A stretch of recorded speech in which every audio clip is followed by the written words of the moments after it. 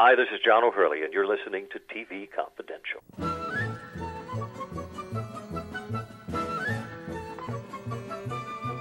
Ed Robertson welcoming you to TV Confidential, radio talk show about television. John Byner will join us in our second hour. John Byner, actor, comedian, and impressionist. John's dead-on impersonations of John Wayne, Johnny Mathis, Ed Sullivan, Bing Crosby, Elvis Presley, and many other celebrities have made him a fixture in our home for more than 50 years. John discovered his gift for mimicking voices at a very young age. It was one of the ways that helped him overcome shyness as a young boy growing up on Long Island. We'll talk about that and more when John Byner joins us in our second hour. We hope you'll stay tuned for that. Our first hour will include part 2 of a conversation that began last week with our friend Steve Beverly. Steve teaches broadcast journalism at Union University in Jackson, Tennessee.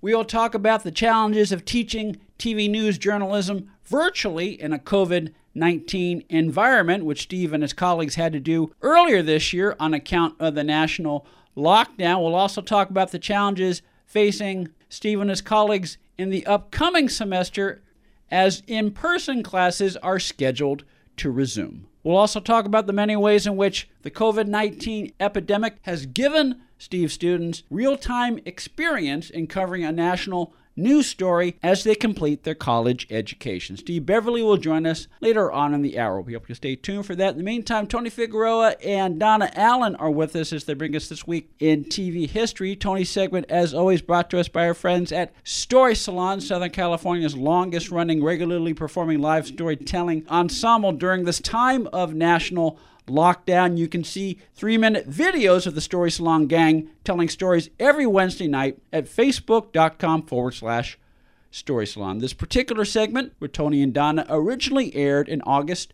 2012. August 15th, 1912. Julia Child was born. She was actually born Julia Carolyn McWilliams. Save the liver. Save the liver. We are always going to remember that from Dan Aykroyd. There are 3 characters that Dan Aykroyd played. Oh, I just have cut trouble. the Dickens on my finger. Yes. Julia Child is one.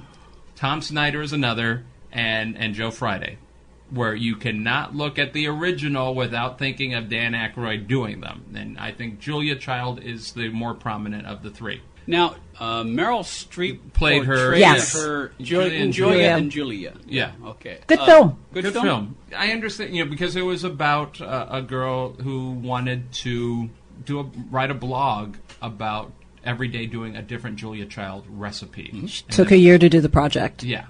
And each day she wrote about, what she cooked based on Julia Child's book. And I think the blog was Julia and Julia at the blog site. Apparently Julia Child didn't really think that was all that great, but and this was going on around the time that Julia Child died.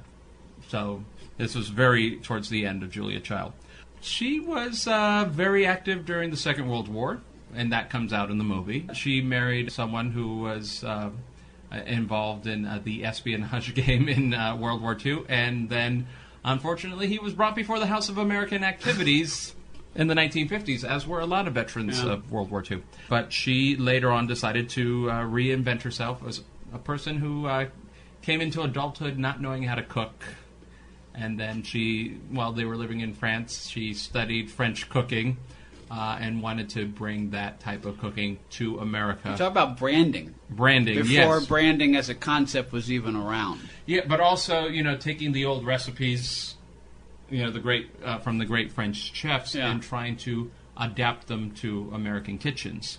And it wasn't just going from the metric system to the English system. It was also how are you going to write these cookbooks that the average American housewife could read and follow along. And it was a staple on PBS for at least 20 years? For years, yeah. Yeah. The French chef, and of course, Dan Aykroyd spoofs her, but right. It was also, I would say that she must have had some influence on a lot of other shows above and beyond cooking. And I'm not just talking about Rachel Ray and of course Martha Stewart or Graham Kerr. She's the Galloping Gourmet. The Galloping Gourmet. She's doing the cooking. She is talking about the cooking, and at the end there is some sort of result. Yeah. But I'm sure that she must have had influence on Bob Vila and other people that were actually showing you how to do something while you're doing it. Right. Do it yourself, or how-to shows, how-to television. Yeah. I mean, she must have had a huge influence on all of that. And I remember seeing her on talk shows. And, she also was just a personality. Yeah, and let's face it, a cooking show in and of itself is not particularly entertaining. It's an instructional video. Yeah. But to make it something that you would watch every day to the extent that so many people did for as many years as they watched, I mean, you have to make it fun and entertaining. You have to make people want to come back to you day in, day out. You have to assume that your audience knows nothing but not talk to them like Right. they don't Exactly. know anything. Now, she demystified French cooking, or for many people, cooking in general. And you had to do it in a way where, there was no pause. You had to communicate in a way Certainly where... on PBS there's no pause. Yeah.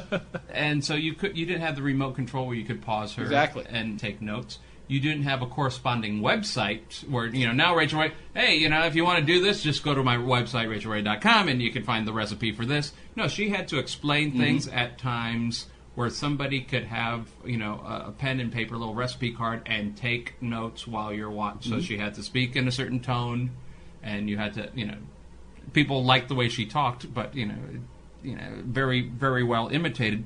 But she had to speak in a way that people could listen, Exactly. write down, pay attention to what was being cooked. Obviously give the show the undivided attention, but definitely set the standard for everybody else that would have followed there.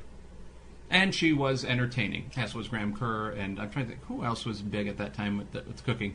I mean, Graham Kerr was the Galloping Gourmet, just a charming gentleman.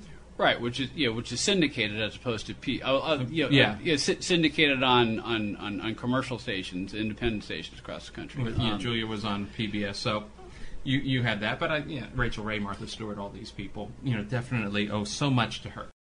Story Salon is Los Angeles' longest-running storytelling venue. We have live shows every Wednesday in Studio City, as well as solo shows, podcasts, CDs, and several books. Los Angeles Daily News calls Story Salon Gemstones of Narrative, something new, funny, astonishing. Sunset Magazine says tales tall, tragic, and tantalizing. All of this makes Story Salon one of the most eclectic entertainment experiences available. You can learn more about us by going to our Facebook page or by visiting our website at www.storysalon.com.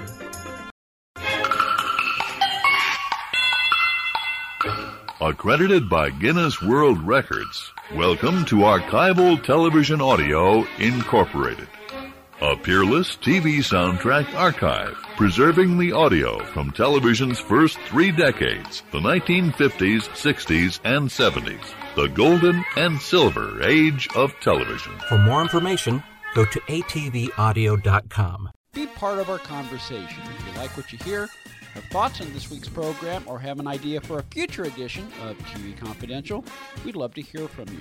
You can email us at talk@tvconfidential.net, talk@tvconfidential.net. You can also message us at facebook.com/tvconfidential, x.com/tvconfidential, or at TV Confidential on Instagram. And if you're listening to us on the TV Confidential podcast, please be sure to hit the subscribe button. This portion of TV Confidential is brought to us by our friends at Front Porch Realty, the community of realtors in the Northern Bay area of California that is committed to finding the solution that is best for their clients. Whether you're a first-time home buyer or looking to sell or lease your property in Northern California, call Karen Strain at 415-886-7411 or visit frontporchrealtygroup.com for more information on how they can help you.